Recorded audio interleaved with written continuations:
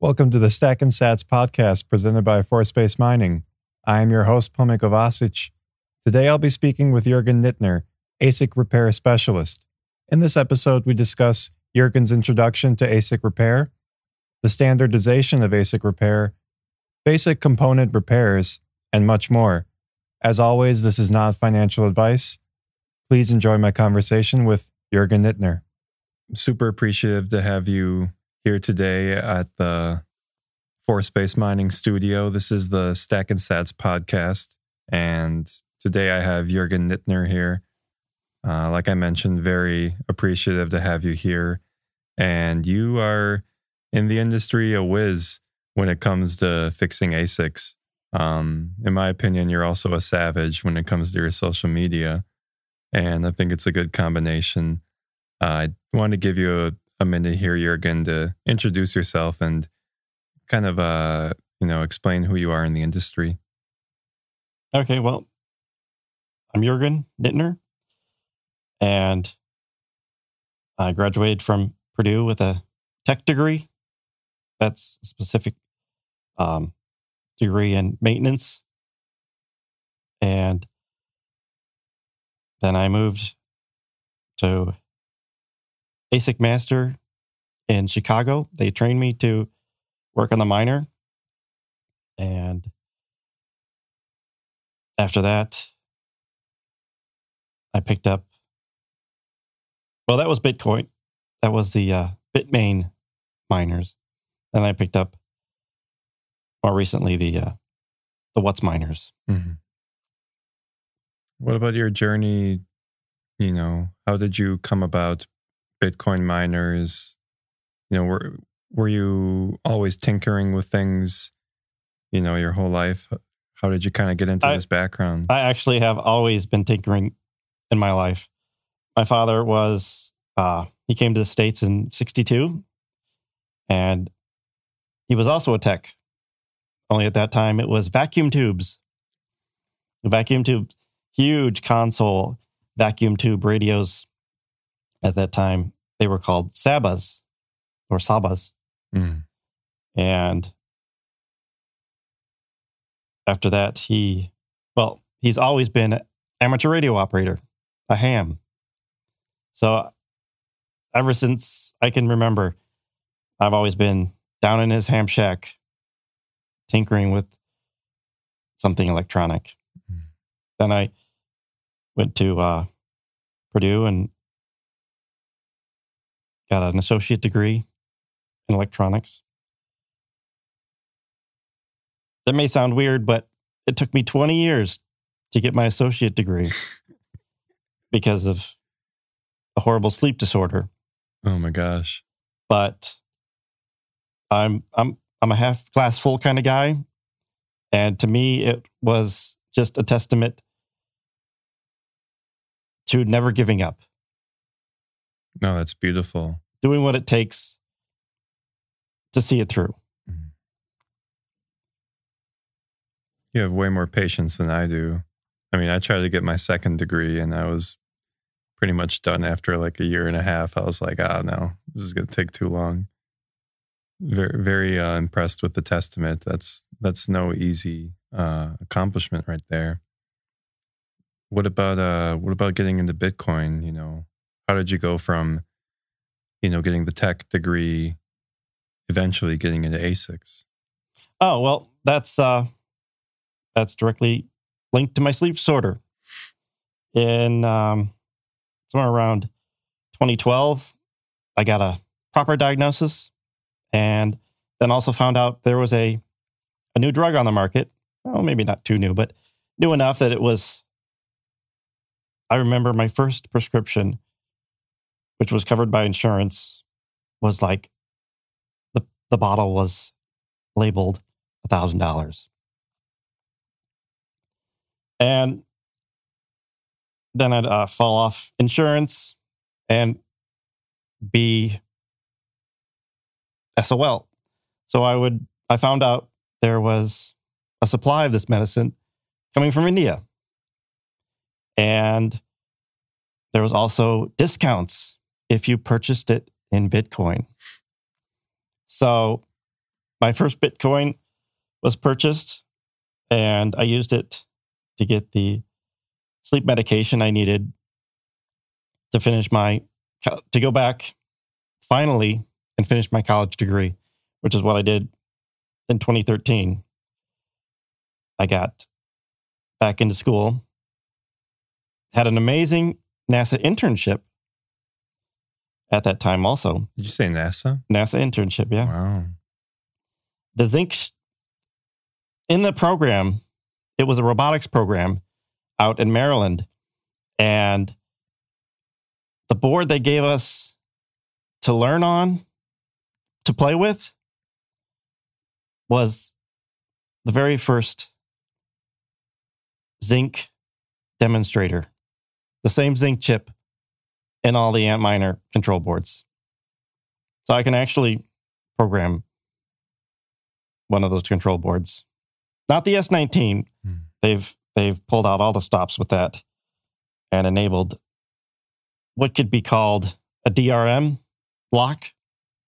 So it can only be an S19. Some of the other outfits have found workarounds to make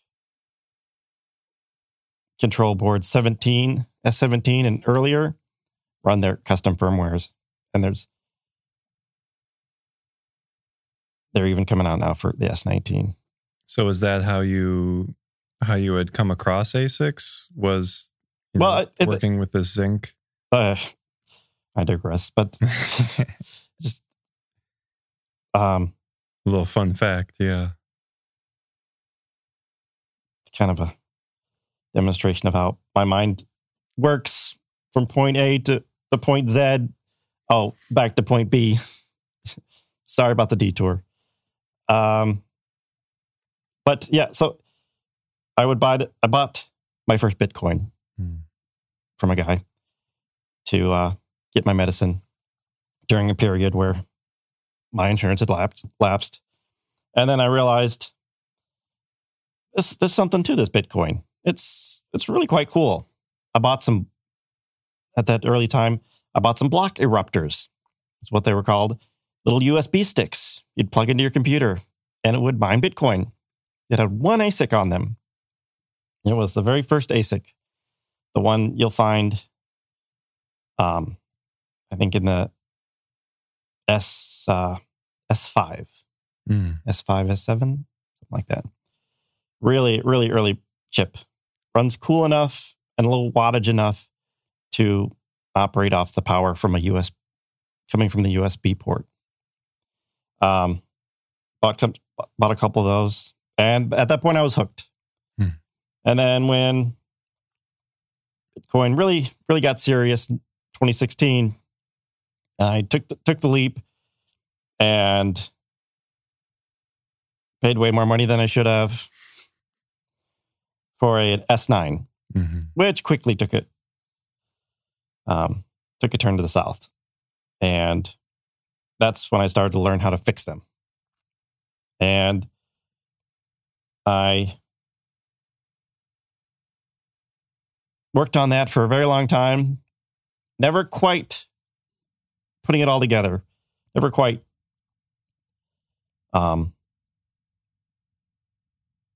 being able to call my repair efforts a success. So were you able to diagnose the S9? Yeah, I was able to diagnose it. What I lacked was the idea of what we call diode resistance, but is actually voltage drop. This is another thing that's taught from the Chinese courses, but it's really when you put two pieces of silicone junction together, a silicone junction, they don't have a resistance per se, but they do have. It's a voltage drop. So when you put your meter in voltage mode or diode mode, it's a V. Some people wonder, if we're measuring diode resistance, why is it a V? Because in fact, you're measuring a voltage drop. So that technique of being able to take the bad chip out, put the new chip in, and being able to check your work before even plugging it back in and waiting for it to boot up and doing all this right there while you're at your workstation, you'll know if you did something wrong. Mm-hmm. And once you've got those values in line with everywhere else on the board, chances are you plug it in, it's going to work. And that was, I would have to say that's the key point that I was always missing. It was always working on it hard and long, and plugging in just to find it doesn't work. And at that point, it's like, I'll come back to it in another month. I'm defeated, but I'm never out. Down but never out. And that took me all the way to this year, when I, on a hunch, looked to see if there were anybody doing ASIC repair in the area, and I found a place that just happened that it had only been open for 2 months. So I started working there the third month it was open, I think. And that was a year ago. And Austin, my teacher, taught me everything I needed to get going. And it was all history from there. And this was at ASIC Master? That was ASIC. That is at ASIC Master, yeah. So what was it with your, experience with Austin that, what information did he have that was able to kind of just make all that click for you, in that first moment? Well, it's one thing having the manual and having them talk about the diode resistances. But having Austin to teach you its true significance as part of the repair process, as part of a successful repair process, that was what he taught me almost. Well, it was definitely within the first week, and it really my skill really took off from there. I think by back then we were working on L3s and S9s, and by June or July we were moving on to S17s and S19s. Their architecture is very similar, even though their hash boards are shaped differently.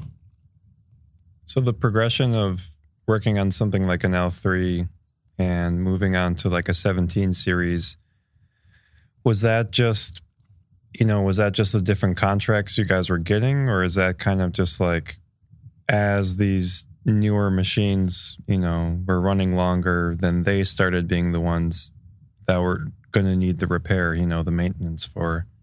I guess that's always where I'm curious, how does it go from working on this machine to working on that machine? Well, ideally, you're going to be skilled in the machines that have just left the warranty period. Those are going to be your most profitable repairs, because they're still they're going to have the highest value still.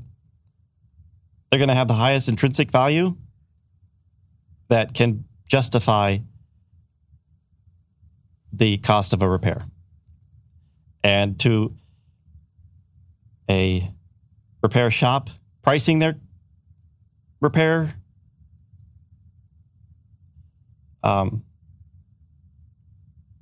pricing their repair jobs or their repair estimates, it's obvious that's where you want to be able to repair. And up until early last year, S9s were still profitable. Yeah. But that quickly changed. And so too did I switch to looking at S17s, which are in some way still profitable today. If you can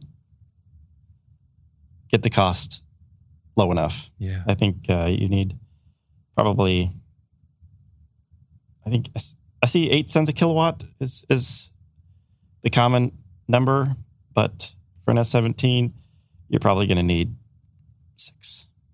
You might even, but some people might even need lower. Might even need lower, but some people can find those. Some people have that.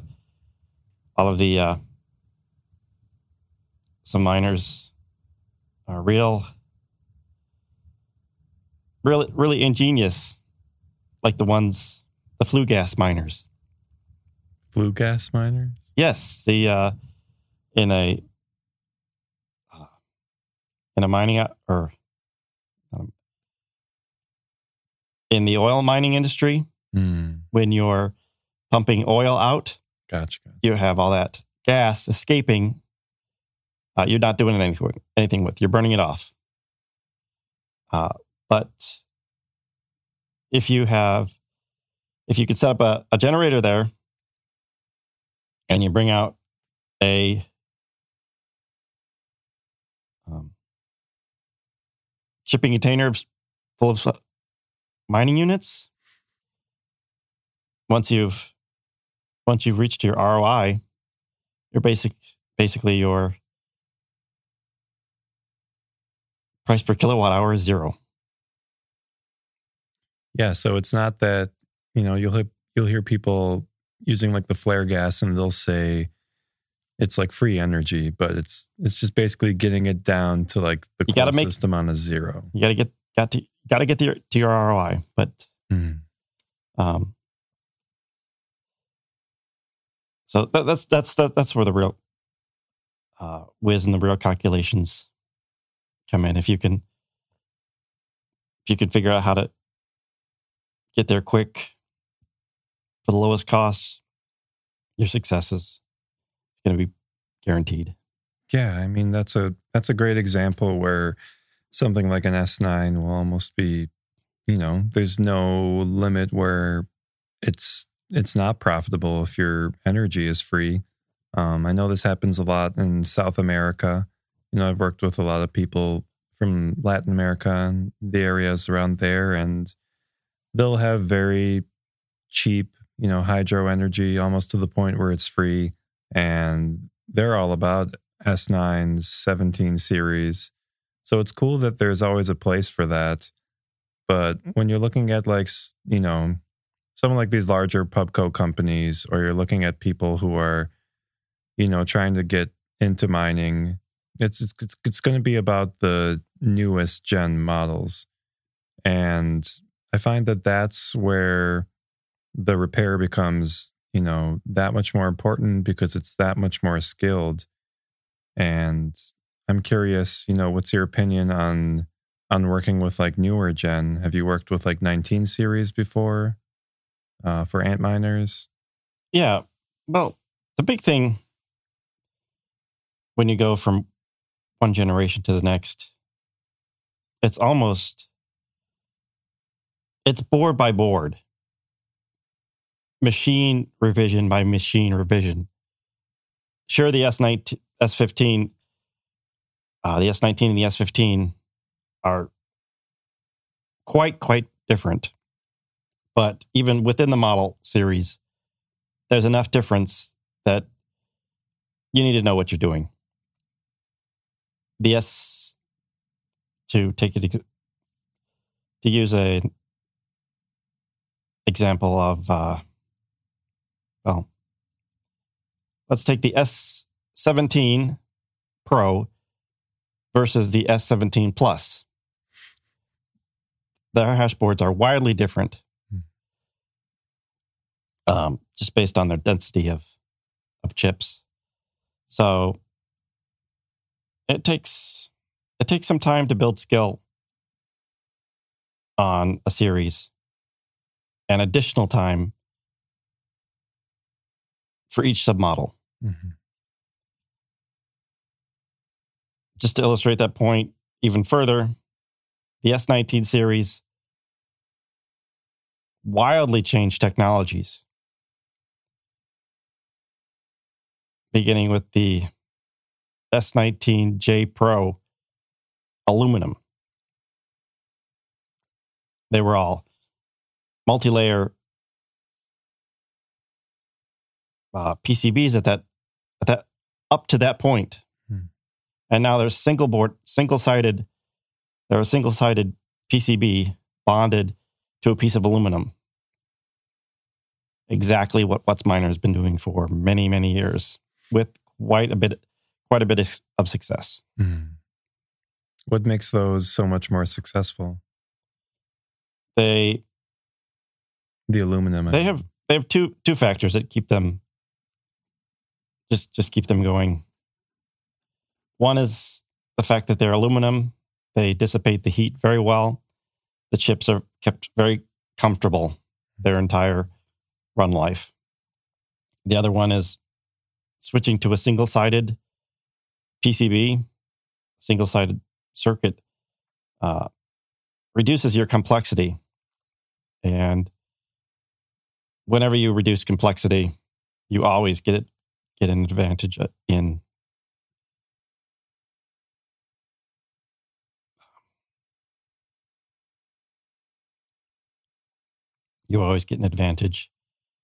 in robustness, in durability. Right. The more things that have the opportunity to fail, the more chance they will. And when you're dealing with something like an ASIC, and your ROI can change significantly depending on the price of the Bitcoin. You're dealing with energy changes, price for that. You need these things running 24/7, and you have to have a way to be able to maintain that. And that, goes beyond just the machine itself. Then you're talking about, how you're running it, what type of facility, contents in the air, things like that. But it seems like you're saying, with the aluminum board, that was just such a game changer to be able to look at these things, more durable for that 24/7 operating. Yeah, well, the failure rates for those multi-layered PCBs, think of a unit. It's two things. It's the compute unit and the power supply. So the failure ratios to everything with a multi-layer PCB was probably 10-1. 10 hash boards fail, and maybe you get one power supply that needs to be replaced. But now it's exactly the opposite. You're replacing 10 power supplies for every board you're fixing. And power supplies are extremely easy to replace in the field. Mm. So you're saving on so many levels. It really is a game changer. You no longer have to send units out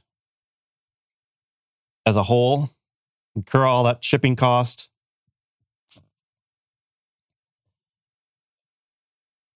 You can just replace power supply. And that's what a lot of people are doing now. So that is improved uptime overnight. Mm-hmm. But you're still getting, instances where chip level repair is necessary. Yeah, there'll always be for whatever reason, maybe could be manufacturing defect, just an imperfection in the solder connection that was used. Something that I see having a background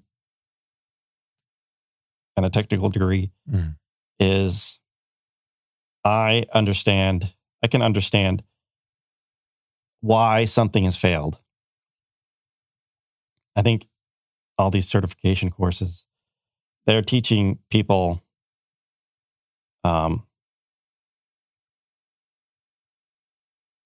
how to discover what has failed.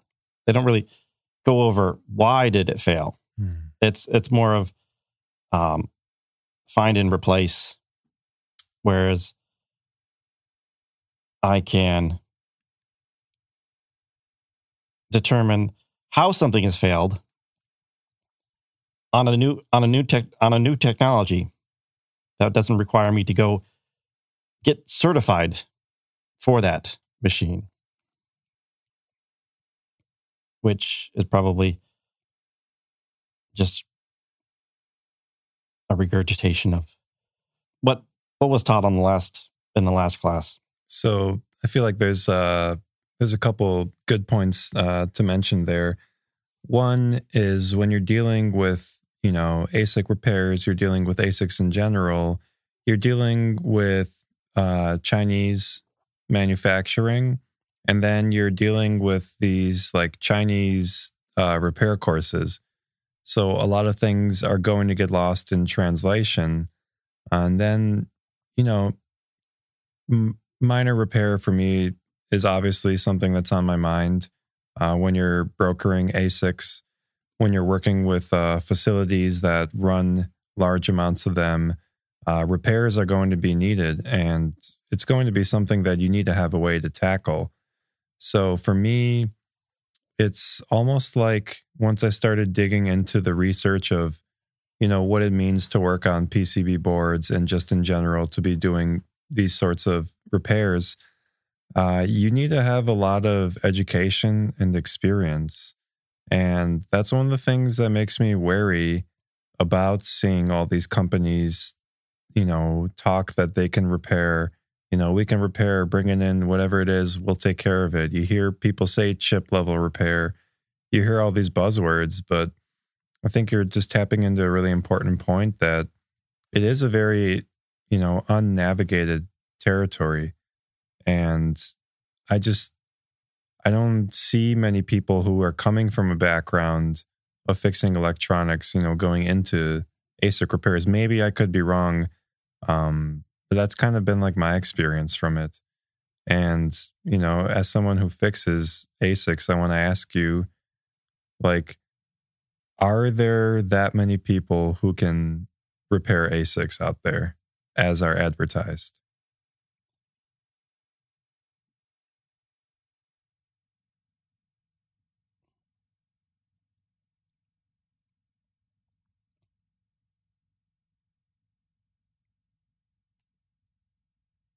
I'm sure you could rustle up a dozen. A dozen? Yeah. Across all of the fine organizations in the U.S. doing repair.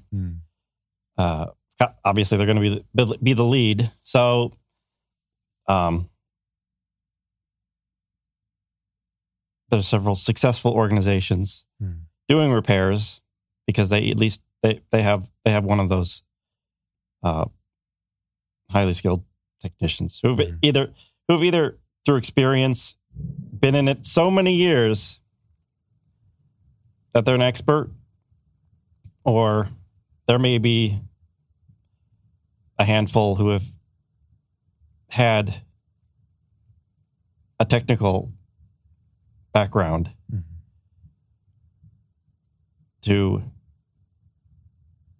learn the differences of this new technology, and almost overnight be an expert too. Sometimes when I'm learning the quirks. It's always about the quirks of a new submodel. What has been changed?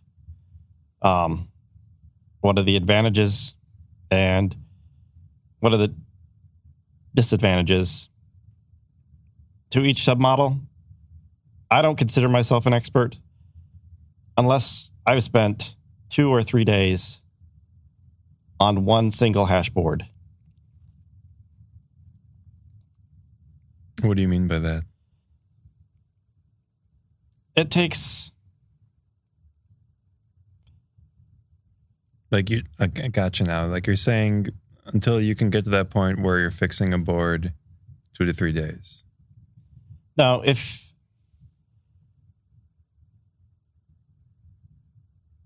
until you've built the amount of familiarity you can in 3 days with one board, you're not really an expert.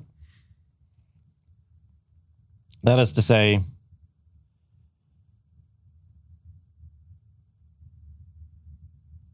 spend 3 days on a board, and I will agree, you probably know it pretty good. You know what's different about it. You know what's the same. And that allows you to skip so many steps and jump from problem to solution very rapidly. And all. Oh, go ahead. And not only jump from problem to solution very rapidly, to hit that target with the highest possible success rate. Mm. You saw on my LinkedIn page where I pulled, they all came from one unit. They were not cherry picked. They were all not functioning. I didn't quite tell the truth. One of them had 33 ASIC. They weren't all zeros. They weren't all zeros? Oh my God. But they were all non-functional. 3 from one machine and another one from a second. And what were the submodels of the machine? Those were S17 pluses. Okay. And I was able to identify not what was wrong, but I was able to identify what went wrong. And from knowing that, I was able to take the steps necessary to achieve a 100% success rate in repair. And I did not have to turn on my hot air station at all. Wow. The process I went through, skip that step entirely, because it actually, using a hot air gun can sometimes cause almost as many problems as it fixes. And this uses something entirely different. So this is when you're talking about hot air, you're talking about like doing soldering on the board? Yeah, a little hot air gun you bring down to the chip. Mm. Well, it also heats the chips up around it. Mm-hmm. And they start expanding and contracting. They start going bad. Yeah, and once you really kind of get a feel for the nuances of all that, you can see why, ASICs are such a fickle thing, and why, you really need to trust the person who's doing the repairing, and trust that they, like you said, it's almost like in my opinion, it's almost like a car repairman in a lot of ways. You need to trust the person who spent X amount of hours doing this. They don't need a manual of some sorts. It's almost just become like second nature for them. Like you're saying, to go down the checklist in your head, not to be looking for what's the issue, but to be able to diagnose what went wrong, or what exactly am I searching for. Right. I was telling you about the diode resistance, or the the voltage drop in a diode. That is an extremely useful tool for a learner. I never do it anymore. I don't need to. It's an important check. It's an important check phase when you're learning. And that's when you're going and you're touching the points and you're reading the voltage for those diodes, correct? Yes. Yeah. Well, a diode is the simplest form of semiconductor, and that's just two pieces of semiconductor together. And when you're looking at a fully integrated ASIC, well, that's just all kinds of silicon put together in all different ways. Thousands of millions, billions of transistors. Well, it also allows you a way to check to make sure that you have soldered it on correctly, because you can measure their values on one side of the chip, and they need to match a certain value on the other side of the chip, right, in order for you to claim that you've placed it properly. And once you've placed hundreds of them, like I have, you can know at a glance almost instantly whether you've put it on right. Yeah, and I will attest to this. I've seen you do it. I mean, I've seen you just pick it up, put it up to your face, and where I see others needing microscopes to tell me what's going on there. That's actually a very interesting. It's like the only advantage to me being terribly blind.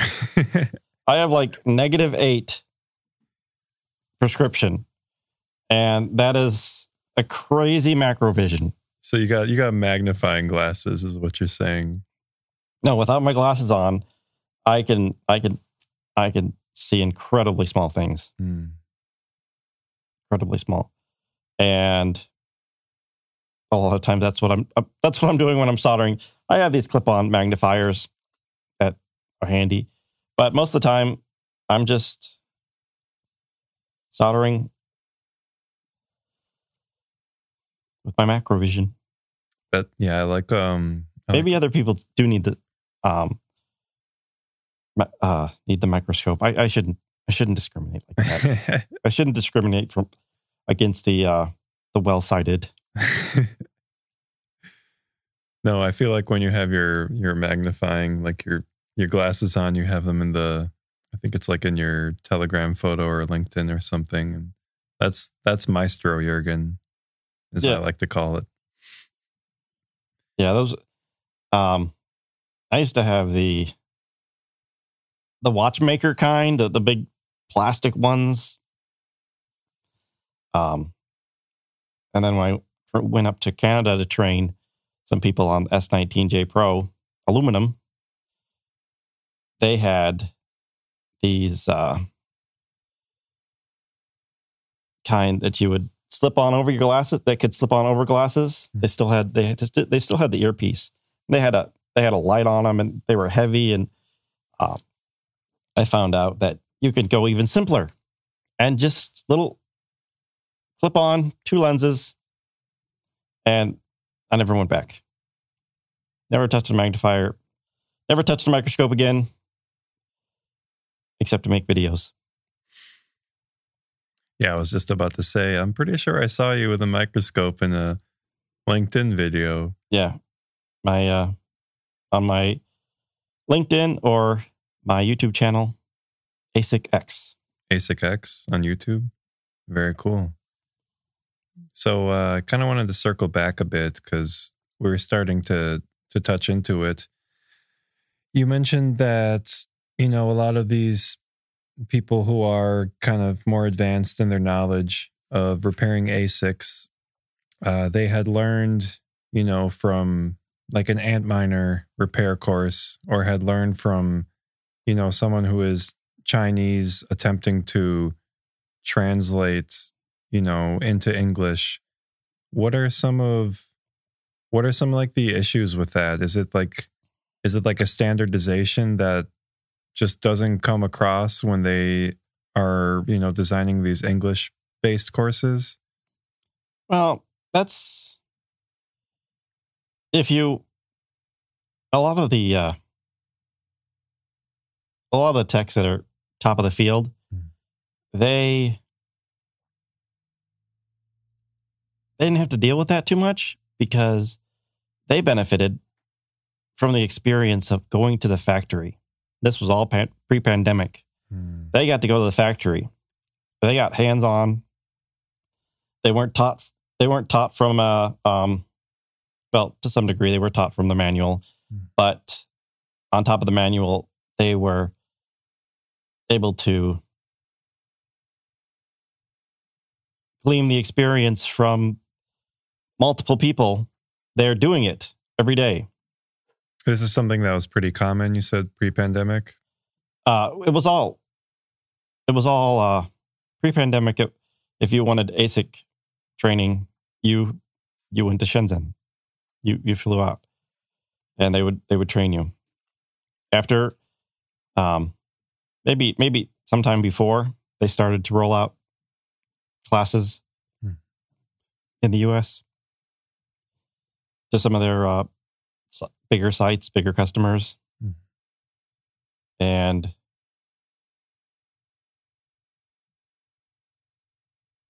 they would be taught from materials and vetted teachers certain keywords that really weren't the right keywords.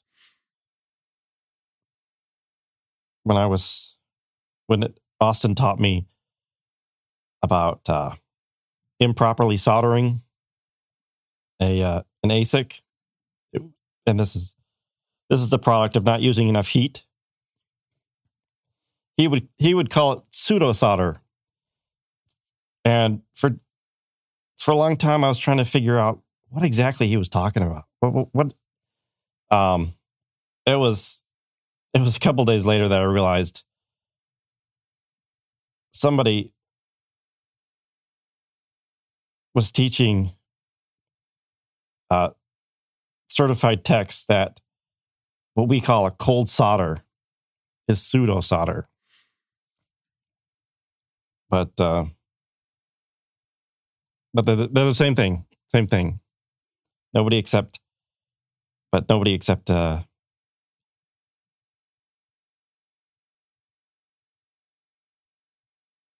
ASIC repair technician would know what a pseudo solder is.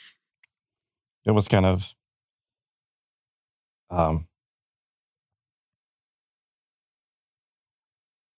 invented just for our industry. I'd be always curious on how it came about, but that became the convention. Most likely some kind of Google Translate lost in transition. Yeah, probably it.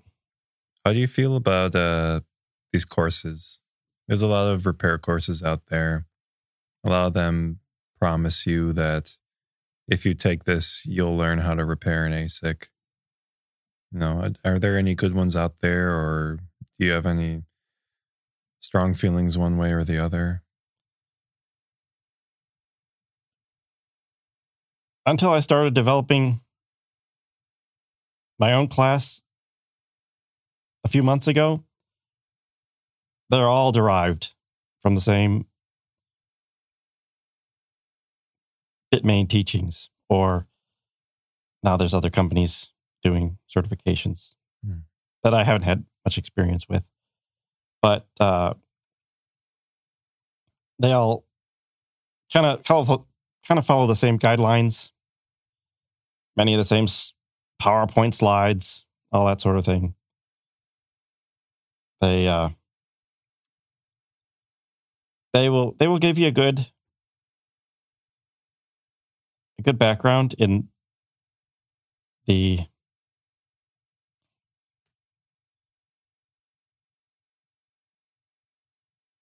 They'll give you a good background in the theory. And they will introduce to you several techniques to isolate problems. And after that, steps to take to repair that problem. And so basically, you come from a week-long certification with a huge box of little tiny tools, all just kind of mixed together. And it's up to you to remember which tool you have to pull out to get the job done. If you are lucky enough to find some place with a 2-week certification, by the end of that 2 weeks, you are basically able to use those tools by memory. So the first week is a good intro.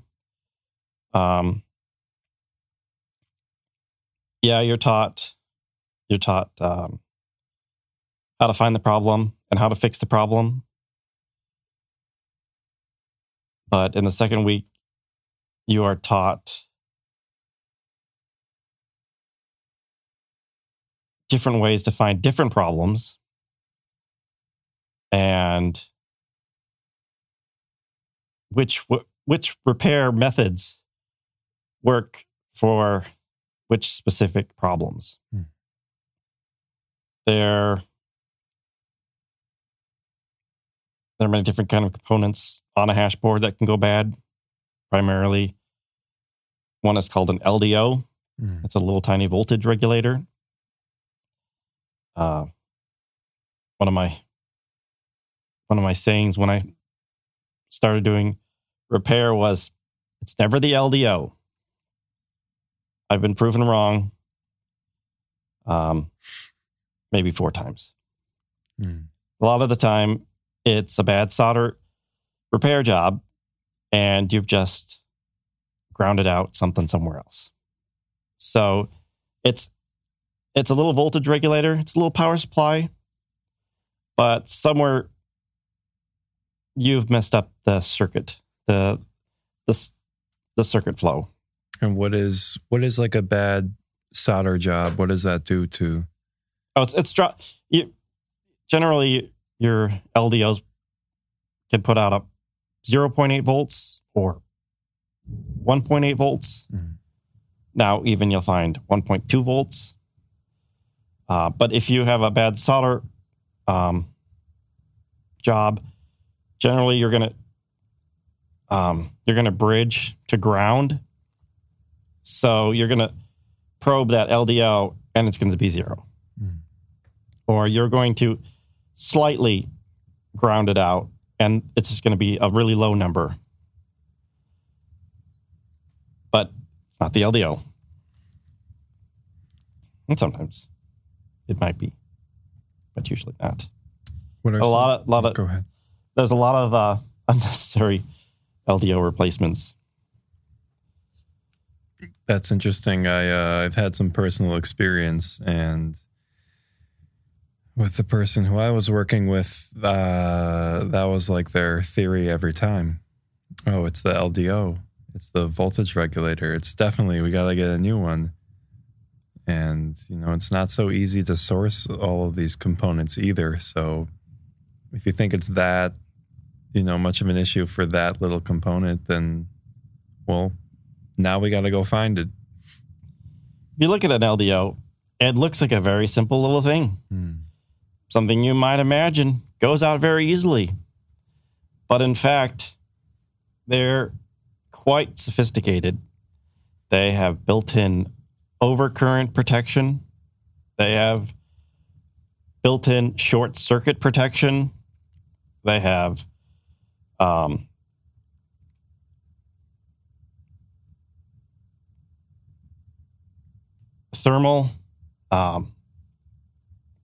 they have built-in thermal protection. They have all these protections built in, to keep them from blowing up.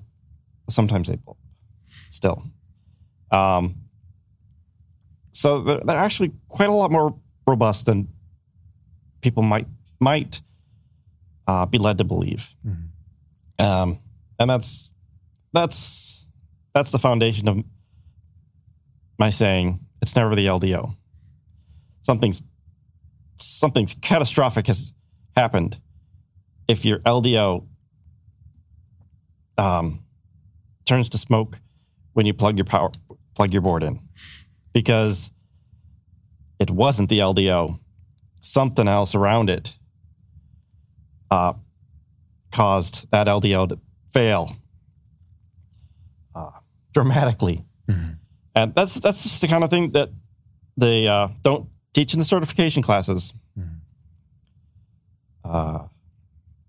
Is that something more universal with like electronic board repair in general? Or is that just something that you kind of pick up from working on, a lot of ASICs and a lot of boards? It kind of comes from a understanding of the underlying technologies and how they've evolved since the earliest microchips, since the earliest silicon devices. And how complex even the most simple thing is quite actually. I mean, these LDOs were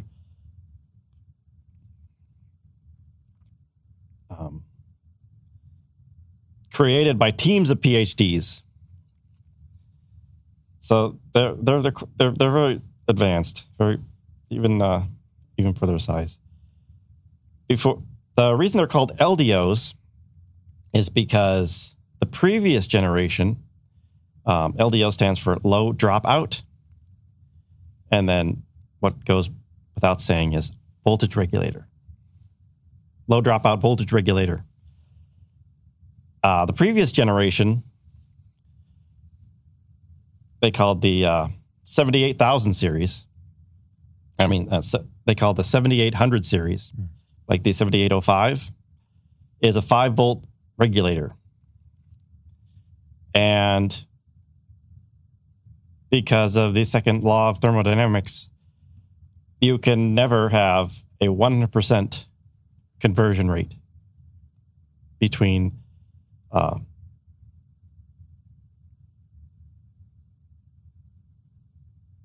any kind of energy. You'll lose some of it in the transfer. You'll lose some of it. Mm-hmm. So the previous generation, you would have to go quite a bit higher you'd have to go quite a bit higher from your desired output to properly operate that voltage regulator. And then the subsequent technologies, that level became lower. The low dropout voltage regulators. So one of the things I look at when determining whether it is the LDO or not is I will look at the source coming into it. I will not just look at the output, but if it's meant to put 1.8 out, I will need to see that it's getting at least, 25 to 50% higher voltage into it. Mm. And that's just to be safe. Mm. And then a lot of times, and I'm not exactly sure, but all clock circuits seem to be run at less than a volt or 0.8 volts. And those are then directly run from the 1.8s. So its source is easy to find. Mm. If it doesn't work, if the 1.8 doesn't work, you can be pretty sure the 0.8 doesn't work either. Mm-hmm. So don't stop. If you start and you test the 0.8 and you're like, oh, doesn't work, let's replace it. Well, that wasn't the reason it wasn't working. You should have checked the 1.8. Next. Is that working? Oh, that's not working. Well, that's why the 0.8 wasn't working, not because it needed replaced. It's never the LDO. What about some other components? Are there any other, more common issues you'll see with components on a board?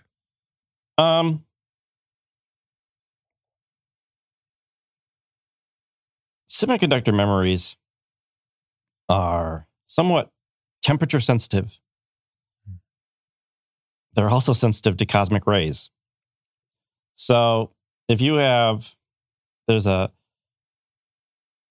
on many hash boards currently, although that's changing as technology rapidly does, there's at least two places on a hash board where information is stored in memory. There's something called an EEPROM. And there's also a PIC chip from Microchip Corporation. And both of those have a little permanent memory storage in it. Well, semi-permanent, rewritable. And if you heat that up too much, the bits may flip and it stops working. All your ones and zeros have to be all just the way you intend them. And also the PIC has a memory location that you can program to. It's a little tiny hard drive. So that's something that often goes wrong. Sometimes people will be heating a board up a lot and they'll be like, I knew what the issue was. I fixed the issue, but now it's not working. Well, take a moment and re-upload the data to those two chips. The heat you may have been adding to the board was high enough that it malfunctioned. So that's another. When you say upload the data to them, is that what people refer to as flashing? Yes. Like flashing the EEPROM, flashing the PIC chip? Yes. You would flash the PIC because it actually has flash memory. The EEPROM would be programmed because it has a different kind of memory, not a flash memory. And also the control board has its own memory that you can flash to because it is actually a flash memory chip. The EEPROM is such an old technology. It's pre-flash drive, flash memory technology. I think that's NAND technology, where they just line up a bunch of NAND gates and give them the ability to remember what state they're in. So that's a word that's used a lot in our technology. The NAND recovery, which isn't NAND recovery at all. NAND is old 80s, 70s, 80s technology. That's what the EEPROM uses, NAND memory technology. So you could NAND recovery the EEPROM, but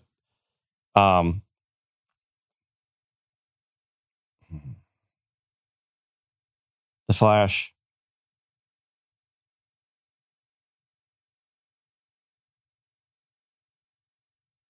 You do flash the... No, forget all that. Erase all that. So much, there's so much technology. I think it's NAND. I think it's still a kind of NAND technology. So much. There's so much. It honestly is so much, and this is like a very common theme. I feel like that I run into in Bitcoin is that I think I have my head wrapped around something, and then all of a sudden, you step into like energy, or you step into repair, or you step into just like logistics and supply chain, and then you're just like in a whirlwind again. And I mean, the same goes obviously with repair, but it's fascinating listening to you talk about a lot of this, because a lot of this is technology that has been developed over decades and decades. And when I used to think of like an ASIC, before, I thought these are specific computer parts specifically for Bitcoin. And then it's not until you start to digest the information that you realize that, no, these are pretty standard components to it, which is why it is so, peculiar that there is very little of a standardization in our industry, in the repair industry. Do you see a standardization coming forth? Or do you still see this as it's very much the wild, wild west? As technologies are very aware of the time-sensitive nature of getting their ASIC out and running, there's no time for standards. You get it going, you get it working, you get it out. Yeah. Something I noticed Bitmain did in the early days is there's some level of conjecture there, but I think it's accurate. There was some level of purchasing technologies, and to this point,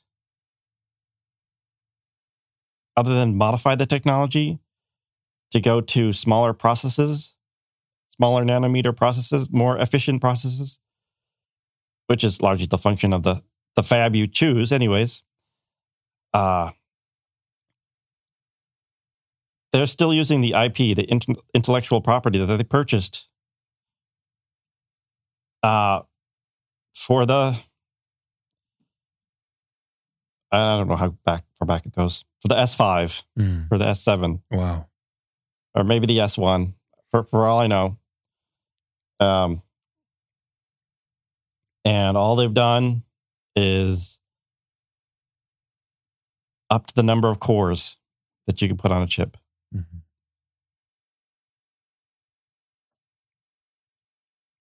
When you're an ASIC designer, you have some very sophisticated software, and you have all these little pieces that you add like building blocks in the software, and each block is called an IP, an IP core, and you stack all these cores together, and you get something that actually does something. Well, a lot of time and money has been put into those cores that you can, well, I mean, if you're a PhD, that you can quite rapidly put together and make something that works with little effort. But you have to pay for these cores. If you want to write some code to a Zinc, if you buy a Zinc development board and you want to program it, do some things, there are some free libraries. There's some free cores that you can get from Xilinx. But if you are commercial you pay for those cores. You pay quite a lot, and you pay quite a pretty penny for those cores. So, I mean, it just makes sense. I think that in the new technology that Bitmain uses, they've gone from 1.8 volt data transmission technology to a 1.2 volt. And I suspect that was their investment in a new communications IP core. So for layman's terms, what exactly is dropping that 0.6 volts? What's the amazement of that? Well, it's more efficient. More efficient. Mm-hmm.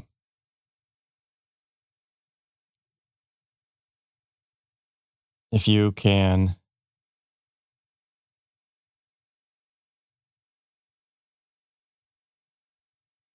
lower the voltage, you can lower the heat that you're losing, and lost heat is lost efficiency.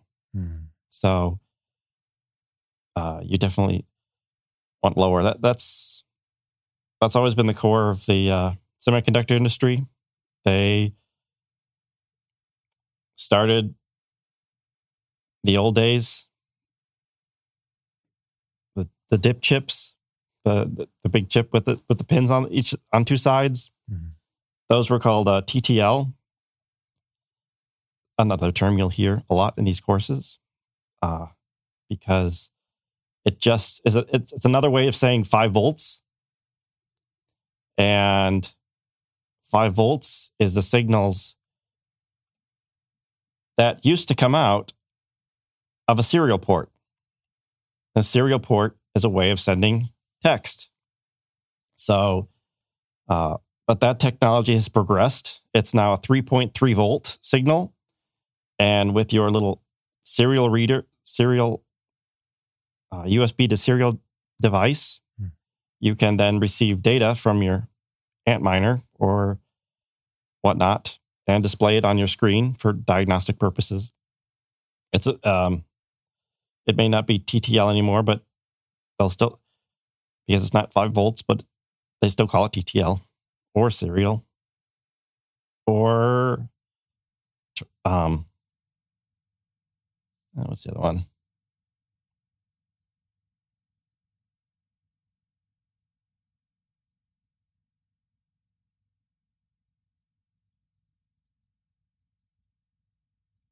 Just tip my tongue.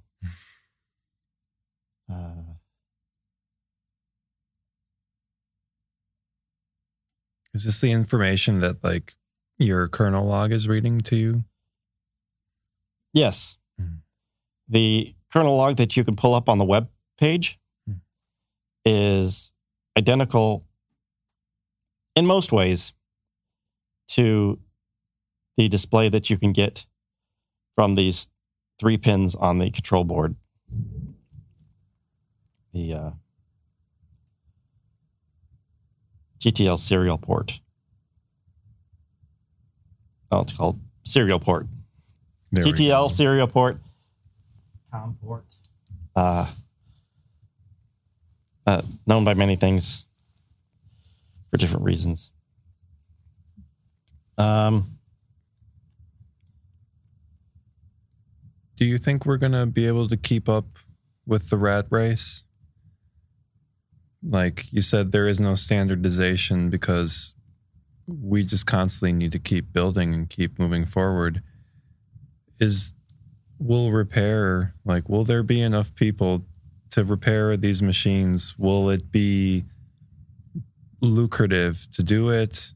Will it be profitable for people to, keep going this route? Or are we kind of entering a place where you just need to keep buying the newest gen machines, to keep getting the best hash power?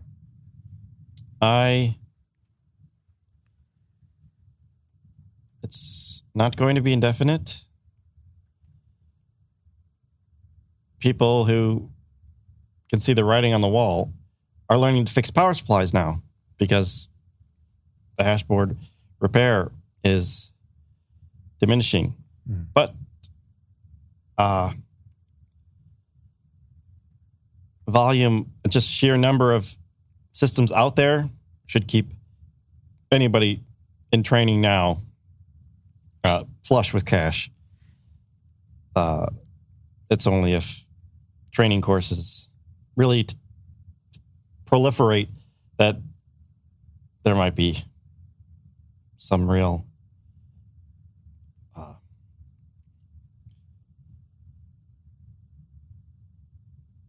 competition in the market. It seems like it's quite the endeavor. What would you say to someone who wants to get into repairing ASICs? You know, what's the Juergen advice?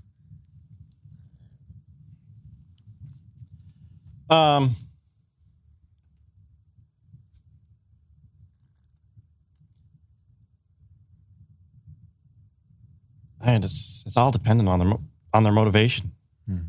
It's that's what it all rides on. Are they friends with somebody who owns a farm?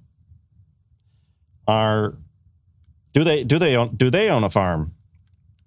Those are perfect instances where I would say, yeah, absolutely, do it, learn it. I will help.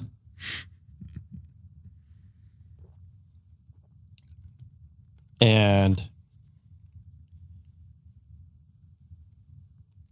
if there are people who think they should learn it because crypto's the big thing, they think crypto machines, they're always going to need repaired. There's always going to be an upfield for them.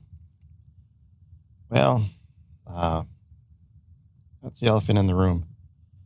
Nobody's really talking about. And that's the end of Bitcoin. And I have no idea when that will be. Because sometime a quantum computer will crack SHA-256. And that's when everybody's wallet is value zero. Man. Dropping the mic here. I don't know if I want to, you want to edit that out? No, that's it's important. You know, these are the important things that we have to think about. Not everything is secure and solid and precise, and pragmatically we're always going to keep developing and keep getting further. And why wouldn't there be a quantum computer that can go beyond our imagination? Yeah, people talk. They talk about cryptography and SHA-256 as it would take a computer this many hundreds of thousands of years to break this key. Well, quantum machines are not computers. They're an entirely different thing. Well, they compute, but on the level, they're not what we consider a computer. We can't comprehend. Yeah, we can't comprehend how they make their calculations. I think I gleaned a little bit that a quantum computer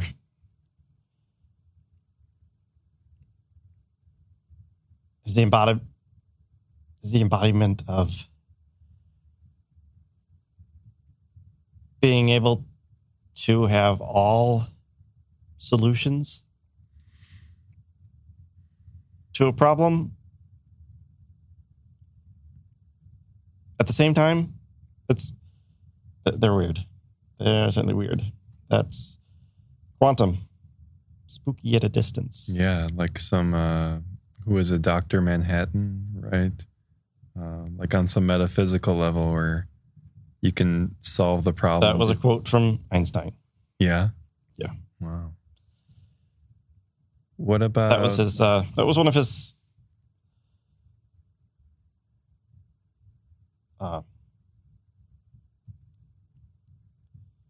Nobel Prizes, quantum computers. The other one was, I think there were more than two, maybe. That was solar panels, photovoltaic effect. And you'll hear people in certain fields, they'll be talking about crypto, and they'll be addressing it, and they'll talk about quantum strong crypto.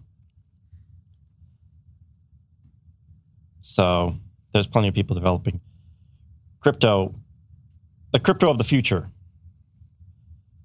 I don't know what they're going to do with BTC, though. I don't know what they're going to do with that. Sure. It's like with hacking, the more sophisticated hackers get with their computing, the more sophisticated the defense will get with it. So hopefully if there's going to be a quantum approach, that we'll have some sort of quantum solution, for BTC. What about, despite the fact that we've already, taken it to the point where, we can go beyond the technology of Bitcoin, what is it about Bitcoin itself for you that has you so intrigued by it? Oh, I'm a technologist. I could tinker or fix it. I'm there. These hash boards need it. I need the TLC. And I'm more than willing. Happy as a clam working on a hash board or power supply, which will be the next thing, because the hash boards have gotten so robust that now the power supplies are stacking up, and they're going to need fixed. So learning that is going to be important. Learning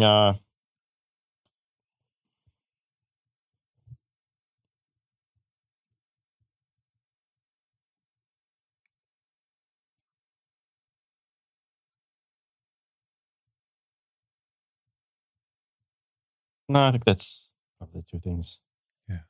That'll be most important in the near future. I got a question about what you're wearing over there. I know under the camera it might just look like some bling bling, but could you tell us a little bit about what you got around your neck, Juergen? Oh yeah, well this is a silicone wafer of ASICs. This one I got while working at a GM plant that I found out years ago actually used to make silicone wafers for the automotive industry. So automotive ASICs. This has 5 ASICs on it because it's a test piece. There's an ASIC in each quadrant and one in the center. It's just a calibration piece, but it's real silicon. It's real patterns. And I guess that's the only reason it survived and didn't get cut up into real ASICs. Is it because it was a test article? But it's a real thing. Lithograph. I forget what the nanometer technology is.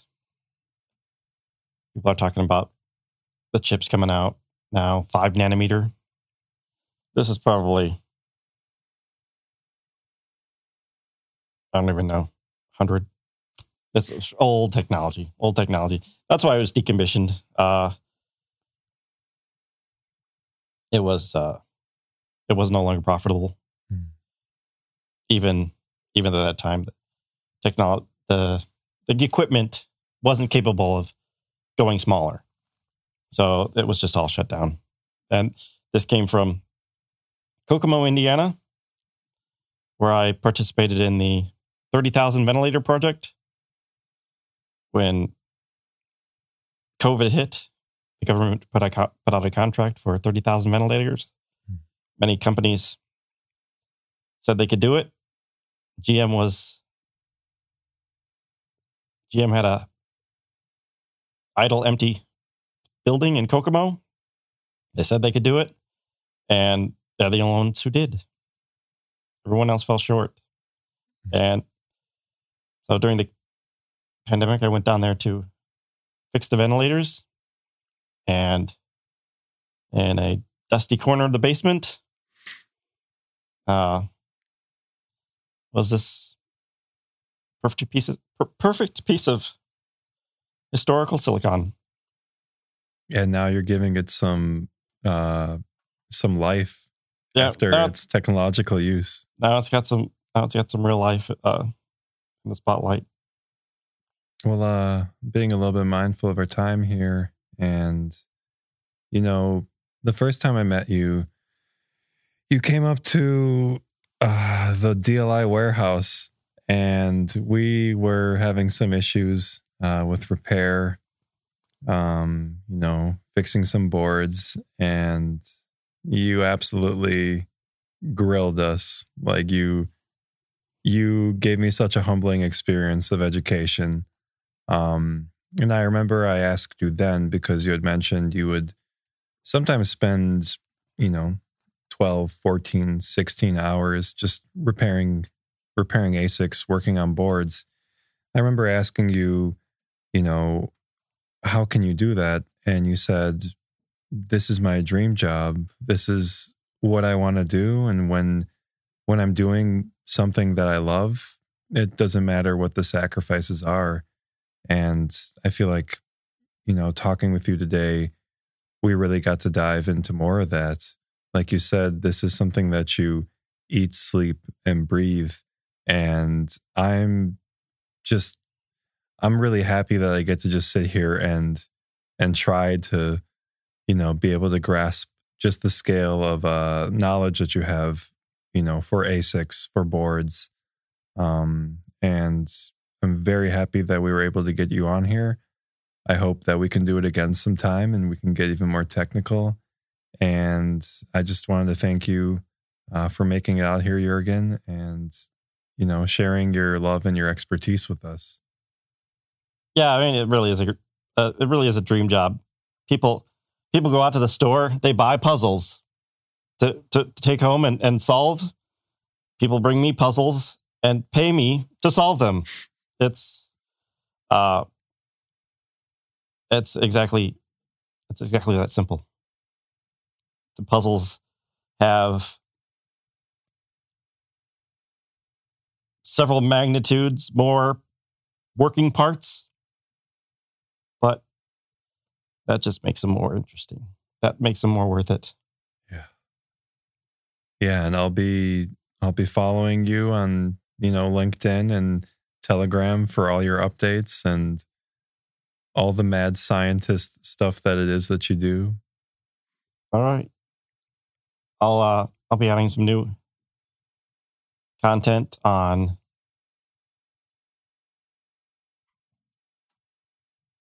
reflowing boards, and we don't use ovens. I tried a reflow oven, and for hash boards, it's completely inappropriate.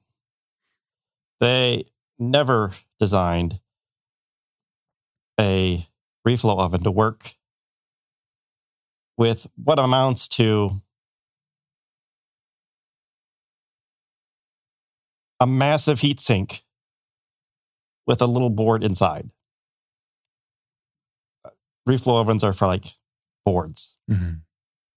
So I figured out the right way to do it, and I wasn't going to give it away, but that's how I got that 100% success rate on those 17 pluses. I did the reflow, and it wasn't with an oven. It wasn't with the oven. Wasn't with hot air. That's more that I'll be talking about. You can see that on LinkedIn and YouTube. Awesome. Well, we'll make sure to throw your links up on the description, and definitely be on the lookout for it. And just wanted to thank you again one more time for coming on, Juergen. Really appreciate it. Well, it was my pleasure. Any chance anybody has to talk about what they love, I'm sure they take the chance. That's all I did. Definitely. It was a blast. Awesome. And we'll look forward to having you again. We can go another hour if you like. You're busy? I feel like, as we keep working on this, we'll be able to get more in depth, and you and I can have the 3-hour episode that everyone's longing for. Yeah. I don't think modern psyches can handle that sort of attention span. I think that was those kind of attention spans are pre-iPhone. Yeah, I think hour. Sure, that'd be fine. Sweet.